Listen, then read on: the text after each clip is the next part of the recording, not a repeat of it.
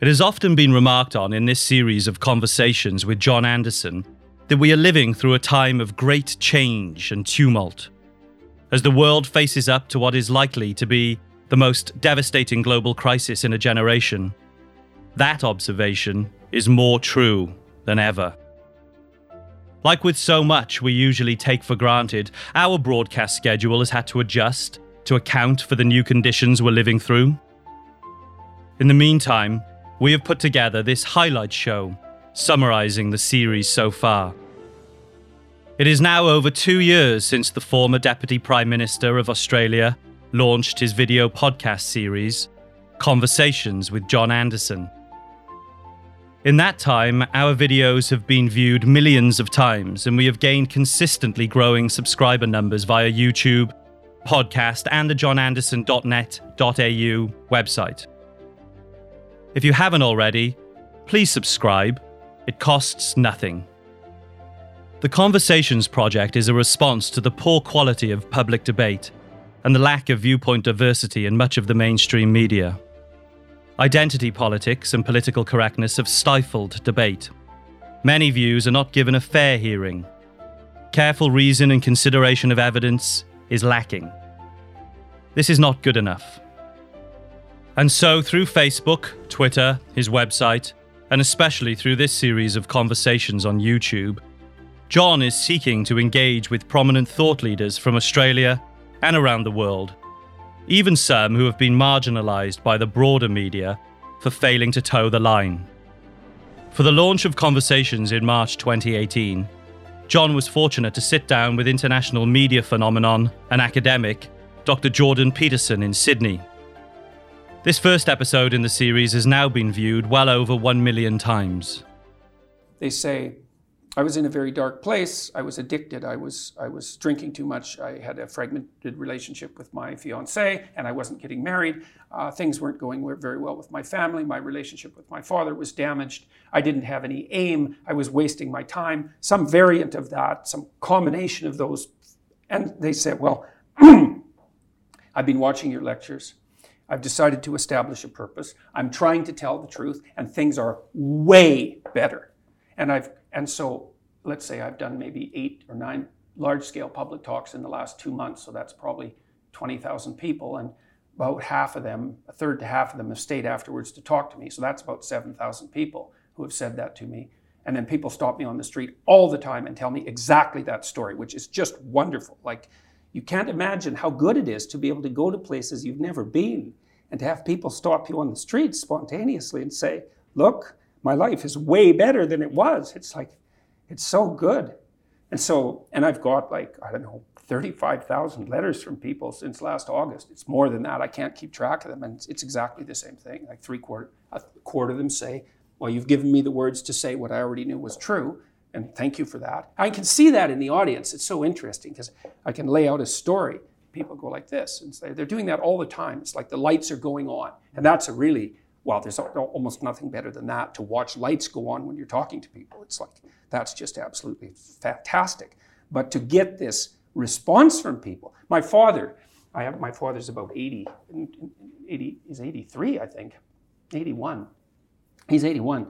And I put him in charge of going through my viewer email, which is an overwhelming job, but no, we've had discussions about this constantly. He's overwhelmed by the fact that so many people are writing and saying the same thing. It's like, well, I have a purpose, man. My life actually matters. I finally realized that, and I'm putting it into practice, and I'm bearing up under the heaviest load I can imagine, and it's really helping. It's like, God.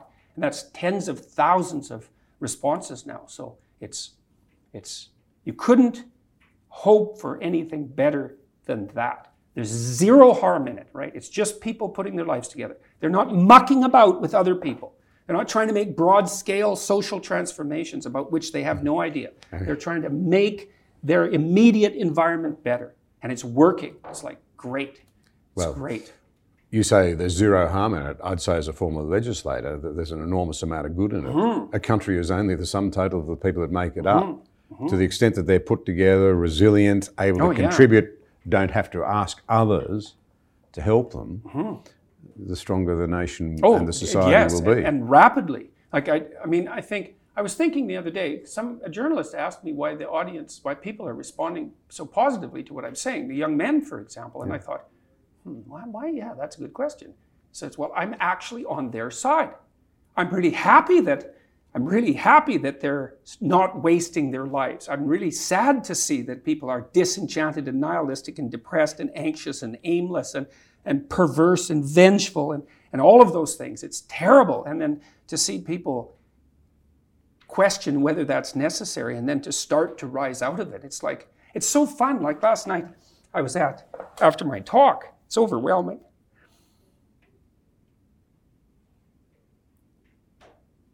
I don't usually think about these things, but I was after my talk last night, and so all these people line up and they have their 15 seconds with me, and they're kind of tentative. They're excited and attentive when they come up to talk to me, and then they have 15 seconds of time to tell me something. I'm really listening to them, and they're hesitant about whether or not to share the good news about their life, and I think it's often because when people share good news about their life, people don't necessarily respond positively. They don't get encouragement, and people need so little encouragement. It's just unbelievable. And so they'll tell me something good, and I think, oh, that's so good. Somebody says, oh, I'm getting along way better with my father. I haven't seen him for 10 years, and now we get along. It's like, God, great. Yeah. And then the power of that, you can't overstate the power of that for individuals to get their life together. The individual is an unbelievably powerful force, and every single person who gets their act together a little bit has the capacity to spread that around them. It's a chain reaction, and so it's a lovely thing to see. John Howard is Australia's second longest serving Prime Minister and arguably our greatest living statesman. John served under him as Deputy Prime Minister for 6 years, and they share a special rapport.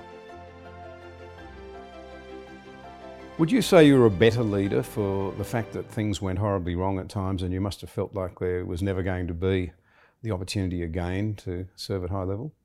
I have no doubt that all of the setbacks I experienced made me better equipped when I finally got there. Now, that is said with all the benefit of hindsight and in the knowledge that I finally did get there and stayed in the role for a long time. I probably didn't feel so at the time, but there's no doubt that adversity hardens people. There's no doubt that setbacks test whether people have resilience. I look at the great figures of history that I admire, men like Churchill. I often say of him, because he's such an exemplar of this, that the main thing in public life is to get the big things right. Political figures, or indeed anybody in a position of authority who takes over a big role and says, I'm never going to make a mistake, is doomed to failure. We all make a lot of mistakes along the way. The important thing is to get the big things right. Churchill was an example of somebody who got there and did the big things that really mattered, but along the way he made a lot of mistakes, taking Britain back onto the gold standard. A lot of criticism of his role. We think of it as Australians in relation to the Dardanelles.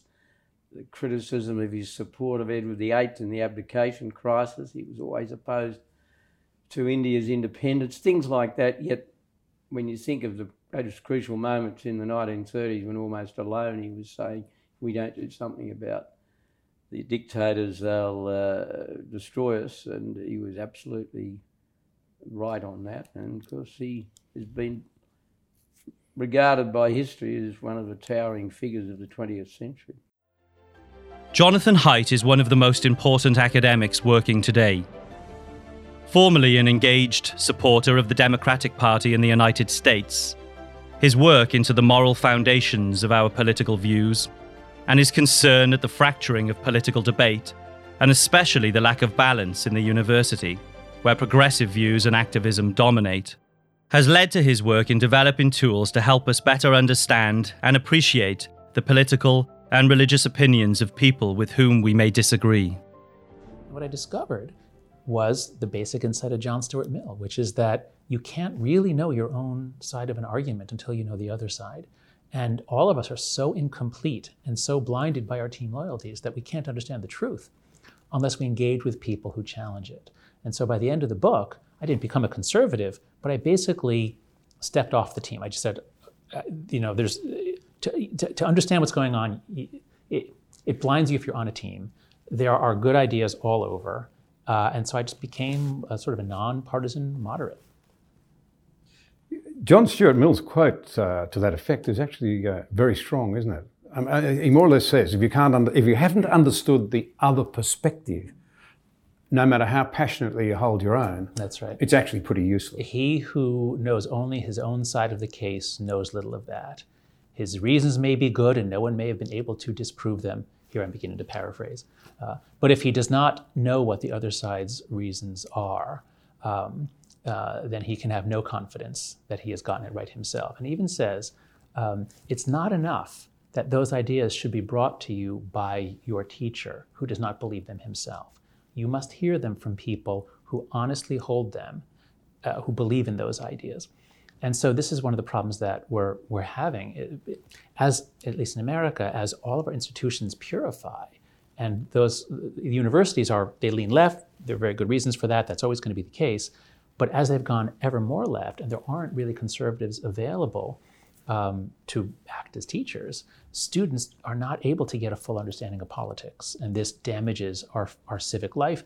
It prepares the students poorly to go into government service. Eric Metaxas on the abolition of slavery. The earliest abolitionists in the United States of America were all Bible-carrying, Bible-thumping evangelicals. There's no question about it. And so if you want to see where abolition started, it was always evangelicals. It's absolutely undeniable. So when people say things like, Christians approved of slavery, people may have been technically Christians in that they weren't Muslims, they weren't atheists, they weren't Jewish, so they say they're Christians. Well, what Wilberforce and his ilk illustrated is that they're Christians and they're Christians. They're Christians who live out their faith, who see these things, these injustices, and abolish them, do what they can to abolish them, and work against these injustices. And then there are people who simply call themselves Christians and go to church. That has never been any different. I mean, you can even say the same thing about the ancient Israelites. There are the people of God, and then there are the people of God. And just because you are technically Jewish, just because technically you're part of the nation of Israel, doesn't make you Moses. There were people that bought into these ideas, that had a relationship with God, and then there were other people who were dragging their feet and even opposing things. So you have the Church of England, and then you have, I would say, establishment figures in the church in the United States who were strongly opposed to abolition. But the Bible thumpers, the serious Christians, whom we would call today evangelicals, they were the ones that pushed for abolition. Then eventually it caught on with others. But let's not kid ourselves. That's the provenance of abolition, period, end of sentence. In this series, John seeks to engage with a wide range of different people with divergent views. He recognizes the importance of dialogue between people with different ideological outlooks. He sat down with his one-time political adversary, former leader of the Labour Party and current Governor of Western Australia, Kim Beazley, and found both plenty of deep insight and much common ground. For Americans, the leitmotif is freedom. Yep. For Australians, the leitmotif is fairness. Yes. And freedom in the United States has many different aspects to it. In many ways, they're more family-oriented than we are. They're more attuned to moral debate than we are. They've got a lower divorce rate than we have. They've got a greater religious participation rate. All these sorts of things. A bit different to the Hollywood portrayal. Yeah, very different. The US is not Hollywood, not by any shape or form, in any shape or form. But having said that, the interplay of that with the concept of freedom, which means that, and because in their society, the experience of the average American citizen is to struggle with anonymity. There are a lot of them. It is very hard to get the sort of ego-satisfying prominence in the United States.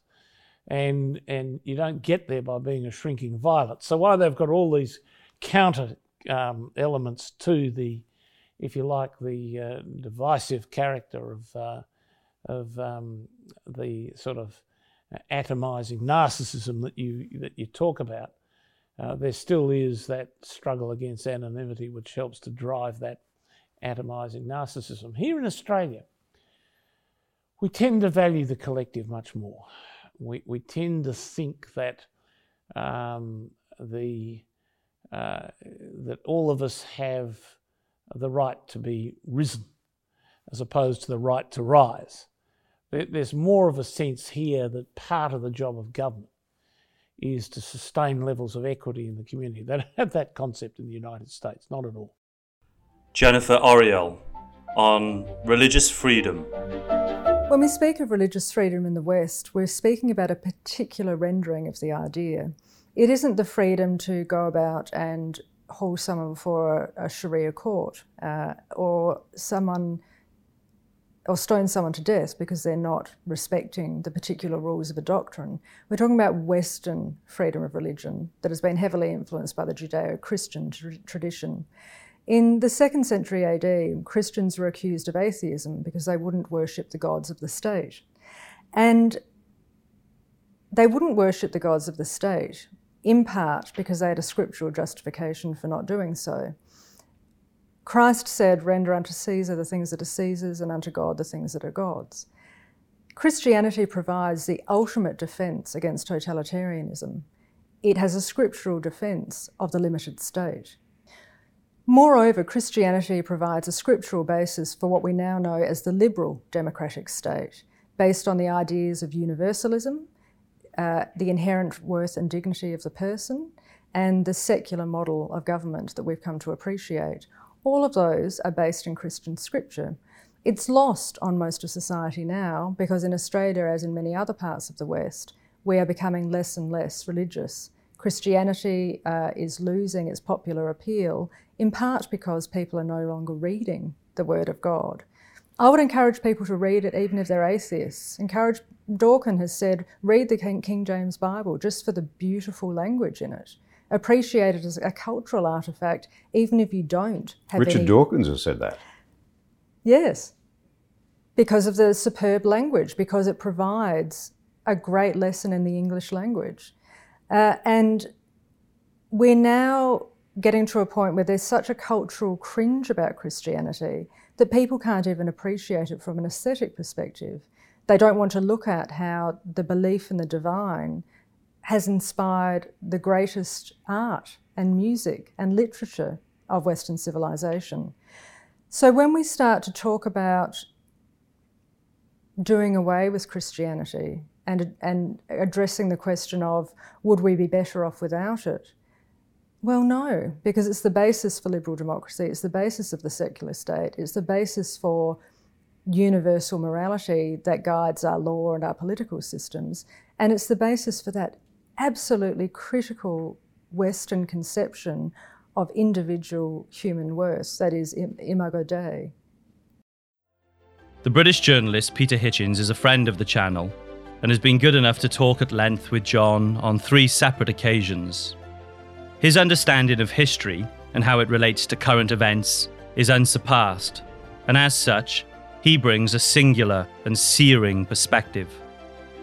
People are very distrustful of the system, politics, the institutions of our society, the church, and they're badly fractured as well. They're fragmenting into groups that seem very hostile to each other. How has it come to this? Well, it's come to this because ultimately things have an effect long after they've happened. When I was a small child, I lived near the great seaports of Portsmouth and Southampton and would go down to the beach and watch the great ocean liners, which still then went backwards and forwards across the Atlantic. And there was a game you could play. You could watch, say, the Queen Elizabeth, an enormous ship, pass by about 2 miles out.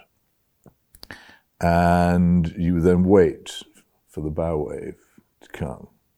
Sometimes you'd wait so long you'd forgotten it was coming, and then you'd turn your back on it, and it would whack you in the back so hard it would knock you over.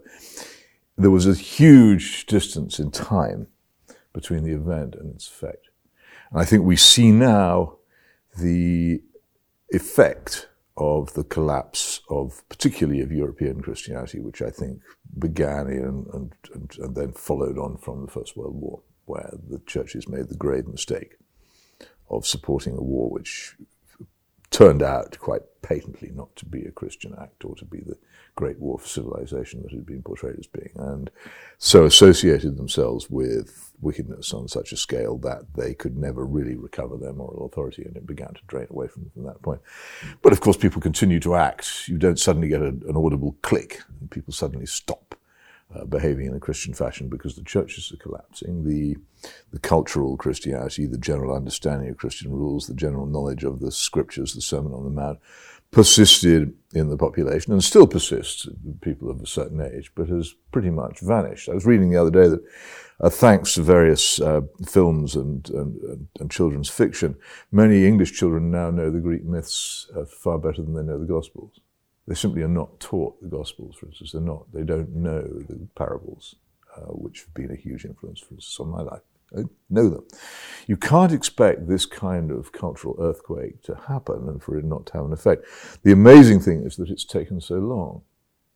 But the wave has finally struck the beach, and people are seeing it. The two great consequences, the two great material consequences of Christianity for the societies in which it's been prevalent are trust, on which almost all serious activities must be based, and the rule of law over power. How can anyone accept that law should be more authoritative than temporal power unless they believe that it has some sort of divine origin? And once that goes, it goes. So these things are departing from among us while we continue to live in highly advanced, physically and technically advanced as well, civilizations, where those advances are ultimately based on trust and the rule of law. In the end, as they depart, those societies will cease to operate as they have done. And I think it is an ineluctable process, which we're lucky only to be seeing the beginning of. Gavin Ashenden on the sexual revolution. First of all, we got feminism bringing in the new as the vanguard of utopian equality. And it had some good effects and some bad effects. And then we have gay marriage, and this is very recent. We're not quite sure if we can judge the effects yet. So people like me are saying, actually, guys, this is built on very thin ice, and the outcomes we can see are not looking promising. And the rest of society says, cool it. Let's give people some slack and see what happens. And as we're doing that, the next stage in cultural Marxism develops, and it's transsexualism. So it's this fluid identity, it's gender identity. And this looks like freedom. But actually, gender dysphoria also looks like mental illness. Now, how do we tell the difference between freedom and mental illness? Well, William James was very good on this. He was one of the early professors of both psychology and philosophy in America. And he said, just look to the outcomes. The outcomes will tell you whether... Jesus said something similar, but let's stick with William James. William James said, let's look to the outcomes. Now, the outcomes are that the mental health of our children hasn't been very good in the last 30 or 40 years. It's really quite a serious problem. It's been quite a serious... Everywhere in the West. Absolutely. And whether it's kids smoking skunk, which causes real problems with paranoia, or whether it's the uncertainty of sexual freedom and responsibilities and the damage that go with it, and the ghastly abortion rate. 7 million, 8 million in England, 60 million in America. The cost of our new libertarian experiment have not been good. But suddenly, with the rise of transsexualism, we've moved from 1.07% of society experiencing a discomfort between the biology of the body and the psycho-gender geography of the brain to an exponential increase. And actually, the one thing you might give an adolescent to cling on to for some kind of mental stability is their gender, when everything else is up in the air. And now we've taken that stability away from them. And the explosion of gender dysphoria is quite extraordinary. As if our kids didn't have enough mental confusion and trouble, this new element in cultural Marxism is causing the most dreadful pain. And then you get a number of But wouldn't, just to pull you up there, wouldn't there be those who would say, well, that was because it wasn't polite to talk about it before, we suppressed it. We've now given people freedom to explore their... Yeah, there's an element of truth in that. Of course there is. There have always been a small, tiny proportion of people who suffered some kind of aberrational, either biological, it's a tiny, tiny proportion, or mental. Yes, we've human beings, we come in the widest variations. But the more you bring into question our frailties, our oddnesses, our eccentricities, particularly if you're right at the end of the scale, the greater uncertainty there is. And people don't manage very well with uncertainty. But if you compare the two things side by side, as you quite rightly do, then the number of people who function perfectly adequately, even if they were at that end of the spectrum, compared to now, is enormously different. Now people are given the freedom to explore. They're given the freedom to be told they may not what they seem, and their functionality is really very badly flawed. Neil Ferguson, another friend of the channel, is arguably the world's foremost economic historian, although his expertise ranges far wider than that. Before a live audience in Parliament House in Sydney, he spoke with John on a host of different issues, from the rise of China to Trump's America, economic regulation, Brexit, and much more. When one assesses China's defense spending, maybe defense is the wrong word. There's a very rapid growth in China's offensive capability. China is, for example, building up a missile capability that would pose a profound threat to US aircraft carrier groups in the event of a conflict. You're all familiar, and I hardly need to repeat it, with China's construction of military facilities in the South China Sea. But there's a whole bunch of less visible stuff going on as China invests in what in effect is a new generation of military capability. The drone swarm is going to be an important part of any future conflict, and China has a natural edge given its capacity for building drones.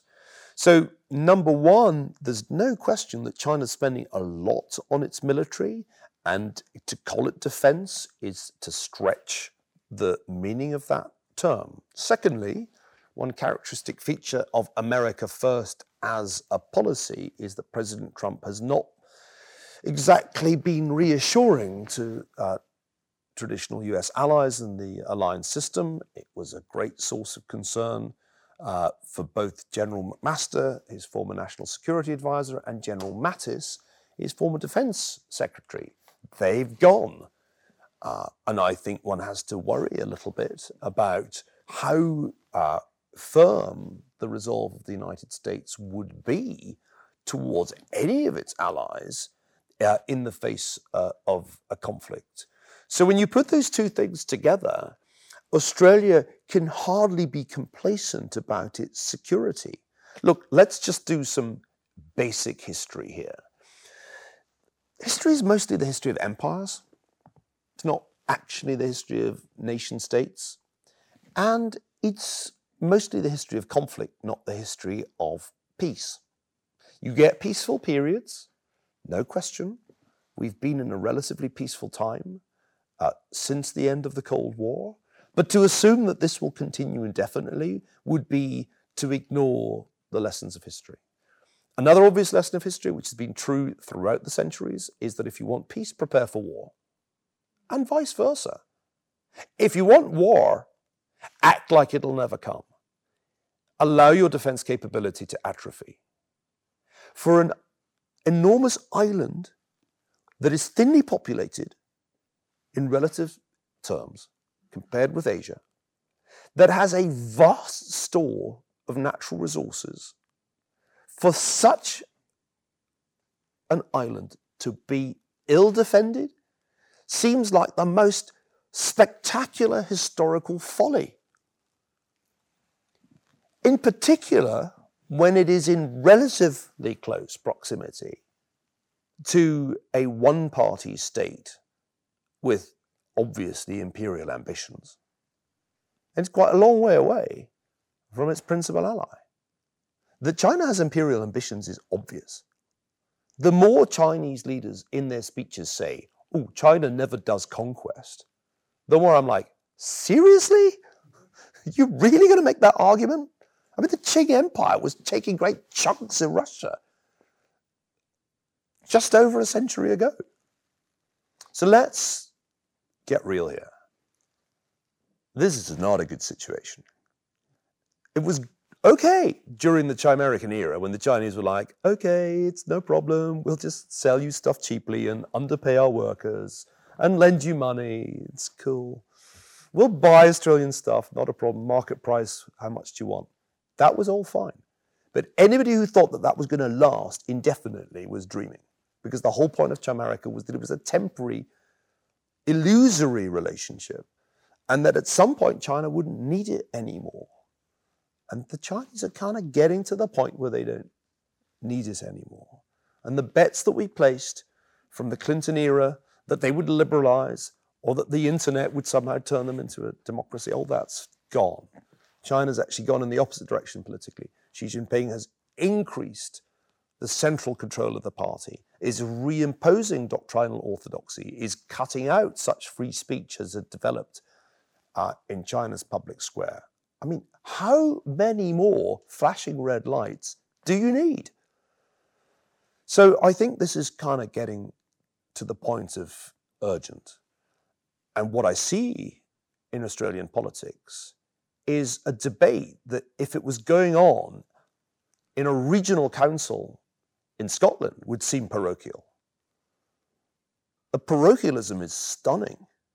True, a considerable effort's been made by the intelligence and national security community in this country to waken people up to the potential threat that Australia faces. But is Australia in any way prepared from a naval point of view for a Chinese act of aggression? No way. So I think this is a moment of truth, actually. I said yesterday that we were entering a new Cold War and we should stop pretending otherwise. That's right. And this Cold War will be very different from the last Cold War. It will be fought in different ways. It will be an arms race for everything from artificial intelligence to quantum computing, more than for nuclear weapons or rockets to the moon. And the battlefields will be different.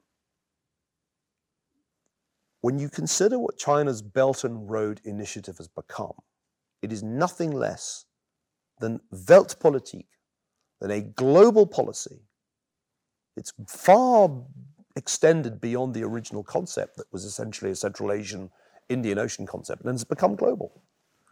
And the search for commodities is not a trivial part of what is involved. Empires, at some level, are about acquiring commodities at below market prices. That's kind of what empires are. Or at least not trusting to the market to deliver you the commodities. So it's better to own the real estate and own the mines, control the supply chain, and not be at the mercy of the market or the mercy of a navy, which China currently is, the US Navy. So we need to clearly understand the historical logic of China's expansion. To have security, China cannot be dependent on imported commodities and market prices. When you think about what that implies for Australia, it's really quite scary, because Australia is a prize. Australia is a hugely attractive place from a Chinese vantage point, and not just as a vacation destination or a place to study and learn English. And I'm stunned by the lack of awareness of the strategic vulnerability of Australia, when everything should be screaming to you, prepare. Helen Pluckrose came to prominence for her part in the so-called Grievance Studies affair, where she and two colleagues sought to expose corruption in the academic field dubbed grievance studies by submitting bogus papers to academic journals. Remarkably, Some of them were actually published.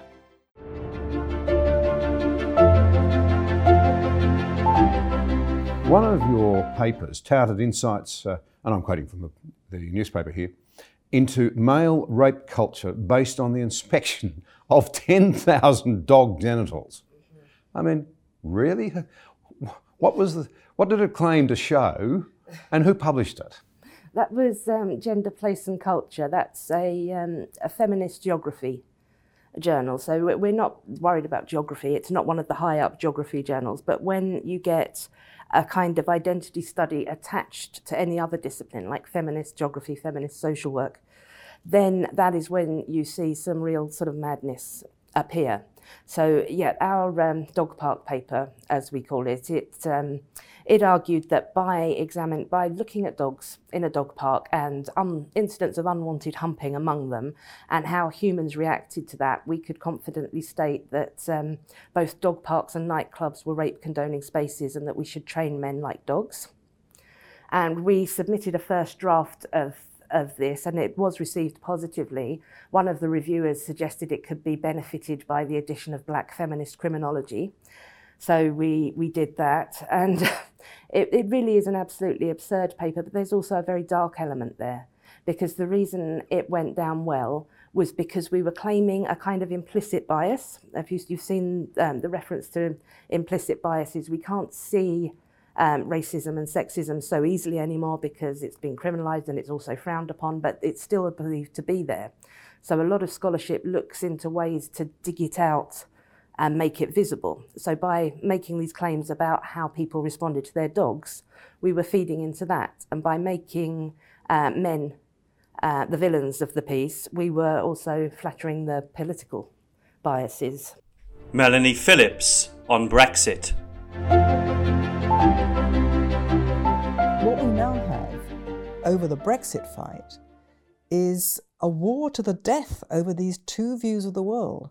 One view of the world is, as you suggest, half the population, a little bit more than half, who voted for Brexit. What they were voting for was to have a situation in which they could democratically rule themselves as a nation, bound together by a common culture, which found its expression in laws they passed through their national parliament, which could not be overturned or would not be subject to any foreign interference.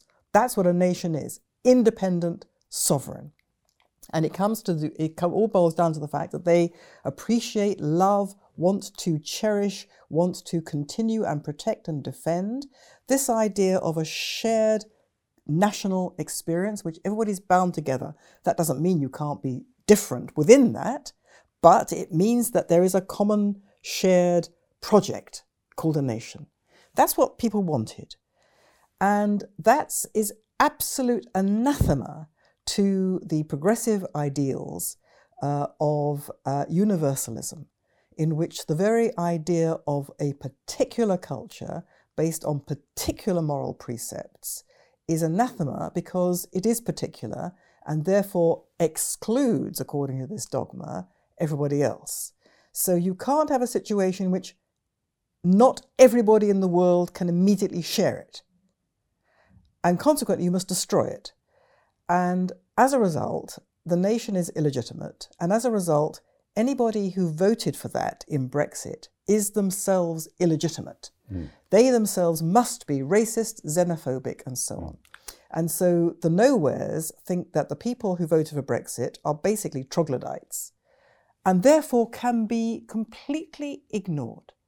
Their view counts for nothing. They say so because it's racist. I've heard it. I've heard people say that. Right. So and you see it in America. So what they're writing off is the essence of democracy. Yes, that's right. That's what they're writing off. Many of my fellow citizens' views are so illegitimate that they shouldn't be allowed to have their say. But you can see from their point of view why they have to stop this. Because, first of all, they purported to stand for everything good in the world. And that anybody who stood against that view of the world was just not really entitled to be part of society at all. They could be written off. Now you can deplorable, but you can do that with a few people. You can do it with a few hundred people. You could do it with a few thousand people, but 52% of the population, what, they're all racist, they're all xenophobic, so this can't be. Author and journalist Douglas Murray is tireless in his determination to expose the hypocrisy and irrationality of so much of today's political debate, especially when it comes to the dictates of political correctness and identity politics. Yeah, there's a pattern in all of this. As I say in that chapter, you can see the intellectual underpinnings, and they come from this idea that it's a Marxist idea, but it's just transferred to the modern era, where instead of talking about society in class structures, you talk about it in minority interest group structures, and you lump people like this. What is the primary aim of this?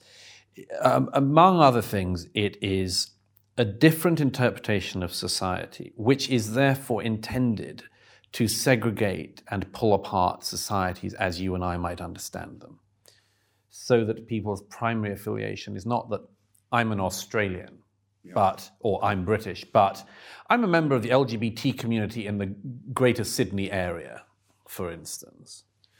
You can predict with 100% accuracy the people who encourage this, the people who will grab the latest claim by an interest group and run with it. And it is always people who in the past had another way of trying to attack our societies, had a radical Marxist view of the world, for instance. We know this with the green issue, where, and again, like the rights issues I write about in this book, they succeed because they're not onto nothing, The green movement is onto something with the environment and with our planet. But it has this hideous red interior which keeps exposing itself as desiring not a better relationship between ourselves and our environment, but, for instance, the end of capitalism. Yeah. And it's the same with this. I expose in each of the chapters that the people who make it repeatedly and desperately plain, that they believe, for instance, that being a woman should be merely the first step in a wider mission to bring down capitalism. Now, I don't think most women are on board with that, and most women would be rather surprised to be utilized in this fashion. But that is very clearly and explicitly, and I quote the various scholars and writers who've been pushing this for years, this is explicitly the aim. And it's why, as I say, you can always predict exactly who is going to latch onto the latest claim. When, for instance, the big bearded man with male genitalia wins the women's weightlifting competition, you can predict with 100% accuracy who is going to say, yeah, what's the problem with that? And the people who are going to say, I'm not sure Clive the big weightlifter should be winning the women's category. You can predict it. And the people who say, why have you got a problem with that, bigot, are always the same people who believed in the past that our societies needed to be pulled apart in another fashion. And now they'd like to do it in this fashion. Claire Lehmann is the founding editor of Australia's groundbreaking Quillette magazine. To quote their mission statement, Quillette is a platform for free thought. We respect ideas, even dangerous ones. We also believe that free expression and the free exchange of ideas help human societies flourish and progress. Quillette aims to provide a platform for this exchange. I mean, the left-right divide can be useful, but it's often too simplistic for what we're talking about today. And I often find the axis of authority versus liberty sometimes more useful. And I think what we're seeing today with the left is, if I think about my own parents and back when they were young in the 1960s and 70s, there was a lot of focus on liberty for the left, liberty from social conservatism and so on and so forth. And free speech was a huge part of what it meant to be a leftist. Yeah. Today, and family values, by the way. Yeah. Traditional family values. They were fierce defenders Sure. Of mum, dad and the kids. Yeah. Well, that's part of defending the working workers, is to defend working families. But I think the shift, what we've seen is a shift towards more authoritarian leftism rather than liberal leftism. And so I find that liberal leftists are really easy to get along with and to talk to and debate with, and they're happy to have debates over any of these topics or any topic at all. But it's the authoritarians who are not open to debate. And unfortunately, the kind of progressivism that we're seeing in younger people today, and that is being taught within universities, is of the more authoritarian strain. And that is unnerving. And one thing that concerns me is how it gets reinforced by social media. So social media is this great engine for confirmation bias. Yeah, right. So it's really easy to find people who agree with you 100% on every single issue. So I think it's really easy for young people to get into these little echo chambers where they're reinforcing each other. And then once they come across someone who they disagree with in the real world, they're not equipped to be able to handle that disagreement. So they go straight for the ad hominem, straight for the appeal to emotion. And it's really not a constructive situation. Thank you to our audience for your support. If you haven't already done so, please like, comment, share with others, and subscribe. Doing so means we can reach more people with this vital content. Along with the rest of society, we are adapting to the lockdown situation we find ourselves in. Under these conditions, John is less able to meet with his guests face to face. So we have launched a new series of interviews, John Anderson Direct, so John can continue sharing the views of important commentators, even more important at a time like this. Please enjoy. Yes, of course. And I should stress here that I make no claims to expertise in this matter. What I have done is I've started from the basic principle of almost all journalistic inquiry, and indeed almost all inquiry in the modern world, which is the great statement by Otto von Bismarck, never believe anything until it's been officially denied. Start from a position that you don't know, and that the authorities don't necessarily know either, and ask questions. And what I have found is that a number of prominent and highly qualified people, and I will name them in most cases here, have serious doubts about what we're doing. The first of them is Professor John Ioannidis of Stanford University in California, who believes that the supposed mortality rates from COVID-19, which have been suggested, are completely and utterly misunderstood by those who are putting them forward and are based on statistical nonsense. His work is well worth consulting. Secondly, and this is by no means the only person in this position, a very prominent and distinguished professor of medical microbiology in the University of Mainz, one of the main seats of learning in Germany, Professor Sucharit Bhakdi, has made two major interventions in the politics of his country, saying that the shutdown of the economy is wrong and disastrous. Particularly, he argues that it's disastrous for the very large number of healthy old people in our societies who rely very much both on social contact and on exercise to sustain their health, and who, if this is prolonged, will be severely and permanently damaged. And he foresees quite a large number of deaths resulting from this.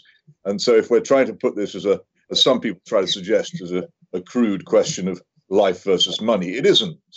The loss of life from this policy is potentially considerable. And you see also in the experts from Sweden who are continuing to insist that their government behaves like a normal government and takes a moderate and proportionate action rather than precipitate and extreme action, that they also doubt very considerably the extraordinary social, economic, and political experiment being engaged on by so many major Western countries.